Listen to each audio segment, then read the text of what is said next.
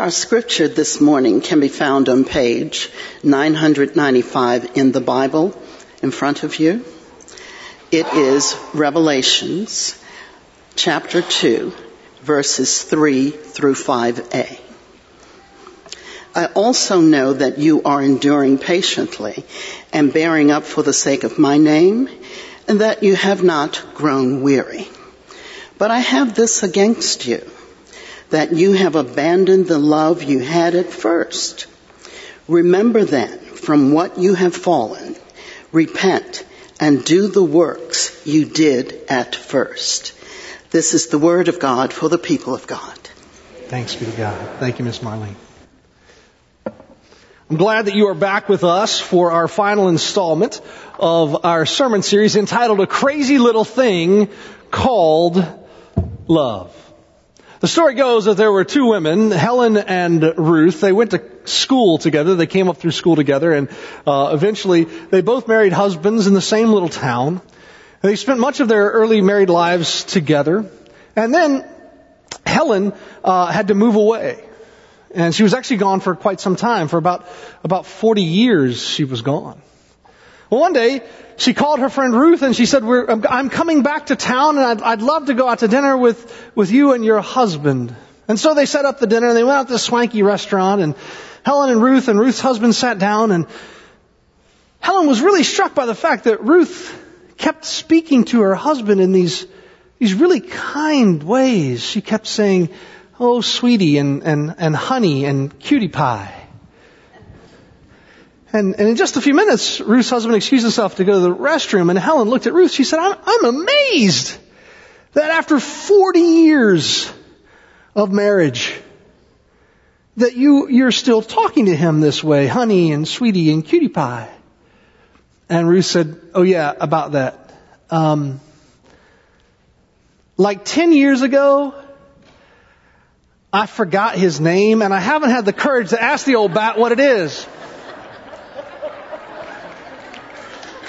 Fair enough. I think it's probably fair to say that most of us who have been engaged in relationships for a while know that relationships are going to go through seasons in our lives. And today we're going to talk some about the seasons of our relationships. But before we do that, I just want to say this. I don't know if you've ever had the chance to sit down and have a conversation with a couple that have been married for 50 or 60 or 70 years. I've had those opportunities on occasion, and if you ask those people who've been married for that long, you say, what's the secret to your success? How have you been able to keep your relationship together for this long? They'll tell you all kinds of things, that forgiveness is important, and kindness is important, and that being committed is important. But you know what they're never going to say? They are never going to say that being married for over 50 years is easy. They're just not. Because relationships have seasons when life is easy, but they also have seasons when life is hard. And throughout this series, we have been referencing a survey. It was a survey done in United Methodist Church in a suburban context, much like Ebenezer Church exists, of 5,100 married people.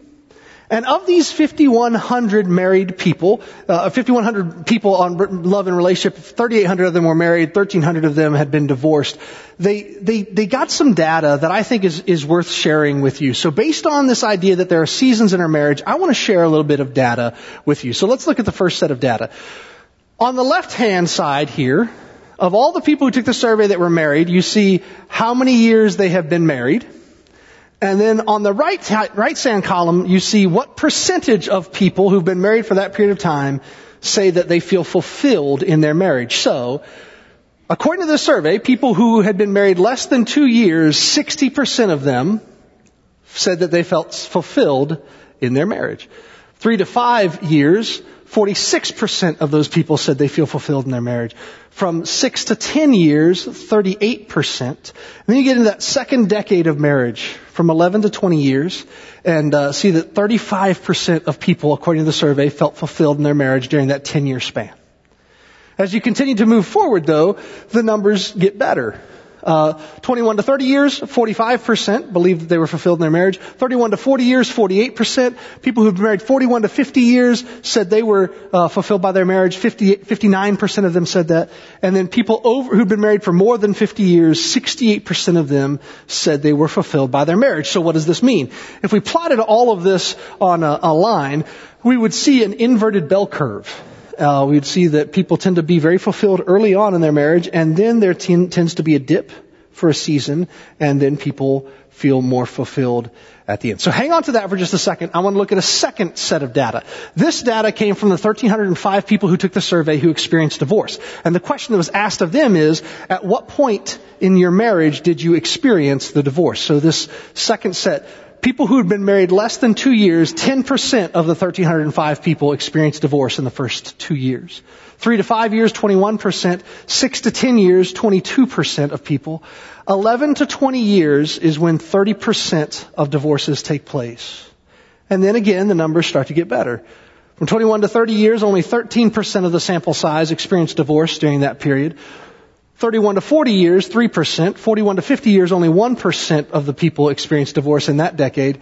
And then, according to the sample size, 1,305 people in this survey, once they got to 51 or more years of marriage, there had been 0 divorces at that point. And so, what we see is that yes, there are in fact some seasons in the context of our marriages. There are some times when we feel very affirmed and engaged in our marriage, and there are some times when our marriages seem less fulfilling. And unsurprisingly, those periods of time in which marriages seem less fulfilling also tend to be the times when people are most prone to get a divorce. So here's one of the questions that could come out of understanding this data. Why is it that our relationships go through seasons like this? Well, I think that there are a couple of ways to look at that answer. Why do our relationships go through some complicated seasons? One way that we could look at this is that there are some challenges we face in our relationships that we could call challenges of intentionality. Challenges of intentionality. And if you'd like to, on the back of your bulletin, there's an opportunity to follow along and take some notes this morning, beginning at this point in the sermon. Also in the notes section of online.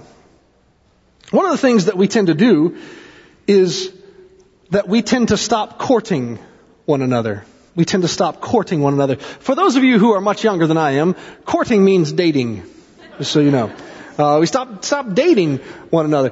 Bradford Wilcox and Jeffrey Dew published a study called The Date Night Opportunity. I've put the title of that article in your bulletin in case you would like to find it and read it later. It's a worthwhile read. And here's what they found. They found that couples who have a dedicated date night are 3.5 times more likely to say their marriage is fulfilling. Couples that have a dedicated date night are 3.5 times more likely to say that their marriage is fulfilling. They said there are a number of things that happen within couples or between couples who engage in a regular date night. One, increased communication. There's a greater sense of novelty and greater new experiences. There's a sense of eros, the spark between husbands and wives. There's also a de-stress element that comes from going on a date together. Increased commitment. There are all these many, many blessings that come from covenanting to spend just a little bit of time together. But oftentimes in the course of our marriages, we stop courting. A second thing that we tend to do that is a matter of intentionality is we have a tendency to stop surprising one another. So I told you this story about a little over a year ago. I'm really hopeful that you've forgotten it. So I'm going to tell it to you again. Early on in my relationship with my amazing wife, I recognized that Andy's most difficult day of the week was Tuesday for a number of reasons. And she's smarter than I am, and she's better looking than I am, and I really had no chance with her, but I chose a winning strategy, church, and here it was. I implemented something called Happy Tuesdays. And on Tuesdays, I would do something that would make her feel special, something to make a hard day a little bit easier. My favorite thing I ever did was a game I invented called If I Had $1 Million. And I went and I got all these scratch-off lottery tickets, like 10 of them. Listen, I don't have a problem with gambling. It was just the $10 scratch-off lottery tickets. Please don't send me that email, please, okay?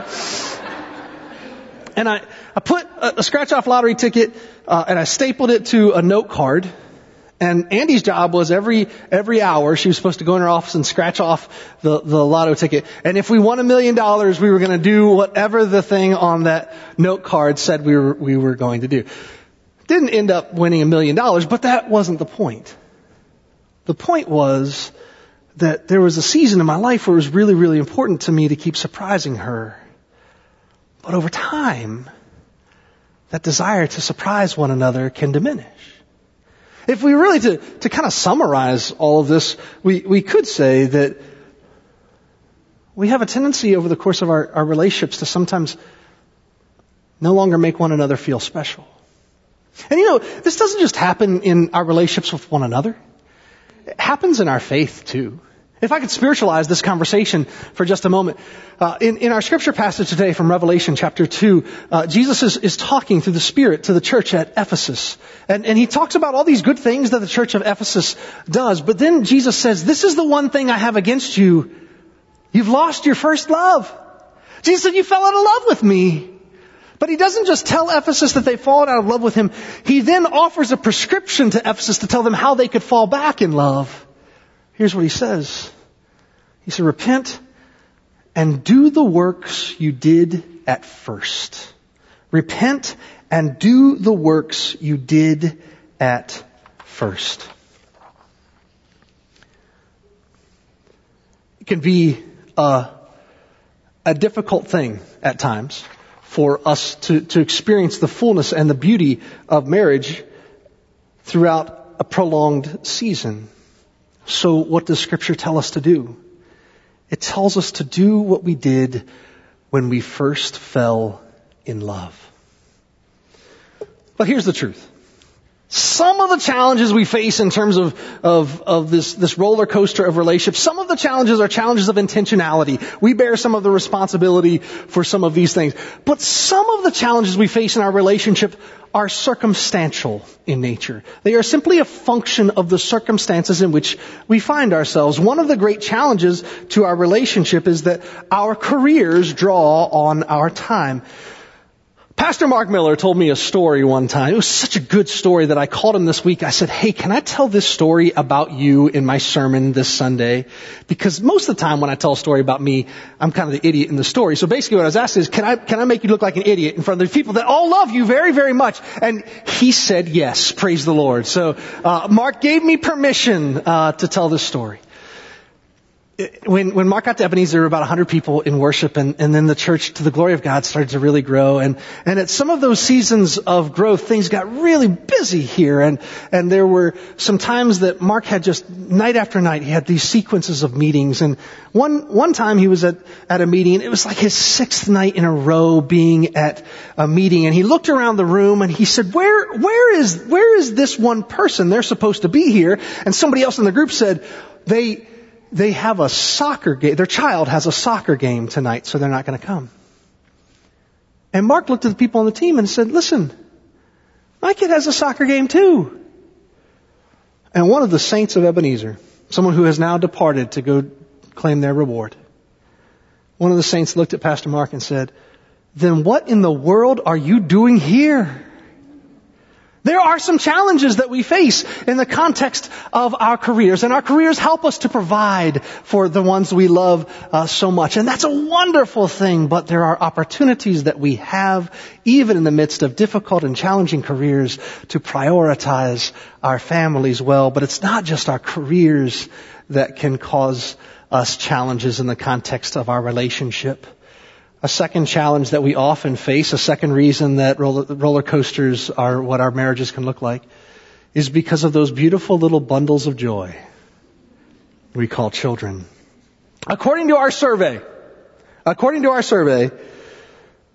people without children reported across the board, 54% of them said they were happy with their marriages. People without children, 54%, no matter how old or young they were, 54% were happy with their marriages. People with children, 36% said they were happy with their marriages. Does this mean that having kids is bad? No, my children are some of the greatest gifts that God has ever given to me and to Andy, and we're grateful for them. But it is true that having children can present challenges to our relationship. Having children can present challenges. Also, when the children go away, it can present challenges to our relationship. Some of the empty nesters in here can testify to that.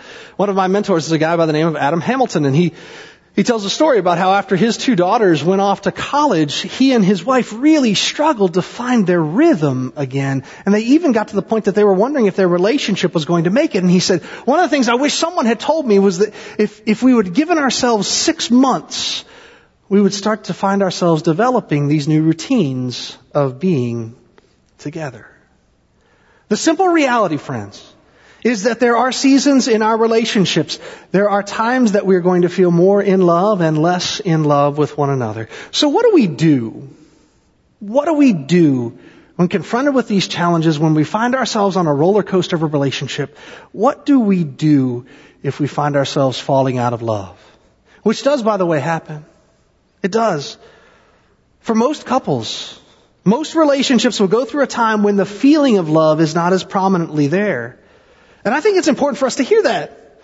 Because if we don't hear it, when we experience it, we feel like we're the only people who have ever known this phenomenon. So how do we relight the fire with our spouses? I want to talk about 3 things that we can do to re-engage that fire in our relationships. Here's the first one, and I'm going to warn you up front. It is a profound theological concept. Do you think you're ready? All right. I feel like maybe you are. Here it is. Fake it until you make it. Fake it until you make it. So, the founder of the Wesleyan movement was a guy by the name of John Wesley. He's the kind of the father of the Methodist Church. And he was actually a missionary here in the United States for a while. Not a very good missionary. He actually ended up getting kind of run out by a lynch mob. It was an unfortunate end to his ministry here at Ebenezer, in the United States. But while he was here, he experienced a bit of a crisis of faith. And that crisis of faith caused him to go talk to one of his friends. And what he said to his friend was, I feel like a fraud sometimes because I'm preaching these people every week and I'm telling them to have faith in God, but there are moments I don't feel like I have faith in God. And his friend, a guy by the name of Peter Bowler, said to him, Reverend Mr. Wesley, you need to preach faith until you have faith. And then you will preach faith because you have faith. Translation, fake it till you make it. My brothers and sisters, if we find ourselves falling out of love with our spouses, I want to challenge us to do this. Act lovingly until we feel love. Then we will be loving because we are in love. A second thing that we can do. We can remember that love is not merely a feeling. Love is also a choice. Certainly there are elements to love that involve feelings, no doubt about that. And we feel them most prominently, often early in the context of our relationships. But, brothers and sisters, if we believe that little butterflies and colorful rainbows will follow us through the unicorn forest every day of our marriage, we're probably in for a rude awakening. Love is not merely a feeling. It's also a choice. It's a commitment. God hasn't always looked on humanity with sunshine and roses. Read the Old Testament.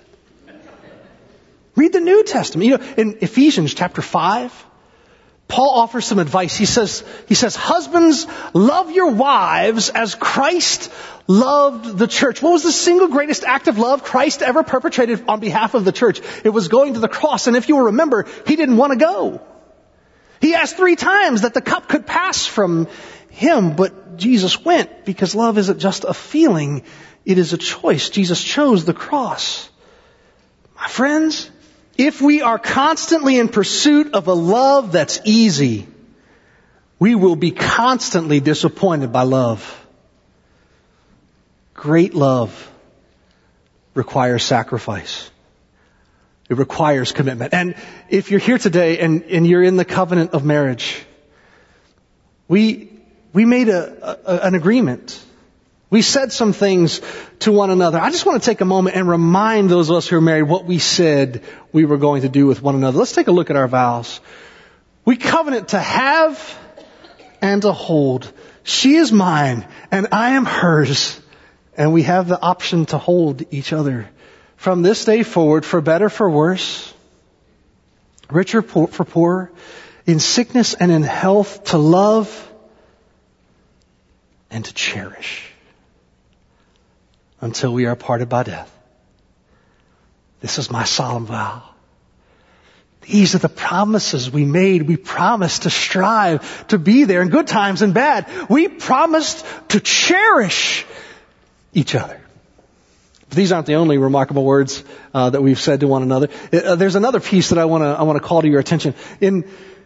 Towards the end of the wedding ceremony, there's the blessing and exchange of rings. I just want to share with you the language that accompanies the exchange of rings, the symbol of our love for each other. I give you this ring as a sign of my vow. With all that I am and all that I have, I honor you. In the name of the Father and the Son and the Holy Spirit. There's no wiggle room there. Everything I am, everything I have, I'm going to love you with it. I'm going to love you the way that God loved me.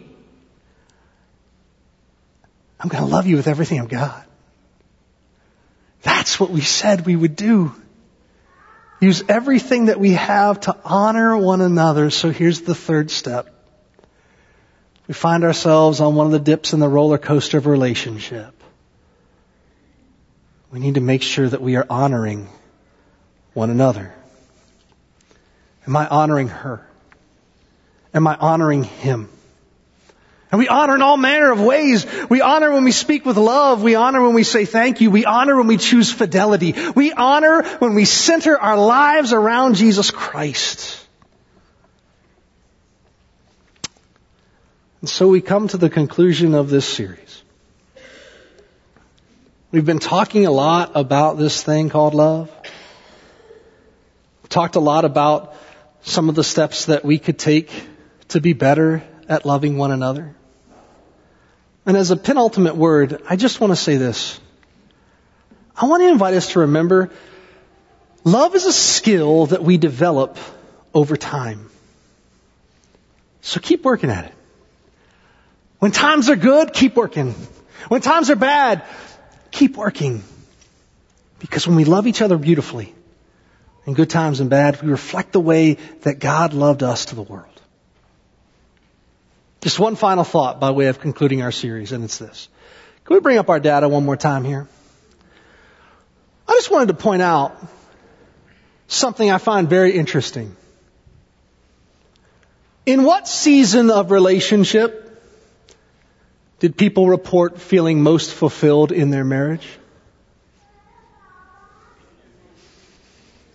People who've been married 51 years and more. What does that tell us? It tells us that the best is yet to come. We have been loved with a tenacious and relentless love. God gave it to us freely and calls us to love one another with that tenacity, that beauty, that freedom. There will be seasons. Keep loving. Thank you for joining with us in this series entitled A Crazy Little Thing Called Love. And I want to invite you back next week as we begin our Lenten series, Journeying with Christ Towards the Cross, with our new series called Believe. Until then, friends, would you pray with me? Gracious God, we give you thanks for the gift of love. What a remarkable thing it is that you have made. And you are the best at it. You have loved us beautifully and flawlessly. Lord, we want to love each other better. We don't always know how. So Lord, forgive us for the times that we have failed. And grant us the grace. Grant us the grace to take the next step towards loving with excellence. We ask these things not simply so our lives will be more fulfilling, though they shall.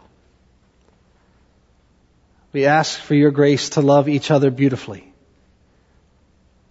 because in doing so it sets the world ablaze with your love.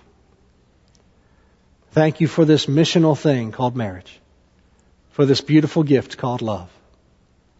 Help us to keep working at it. In Christ's name, amen.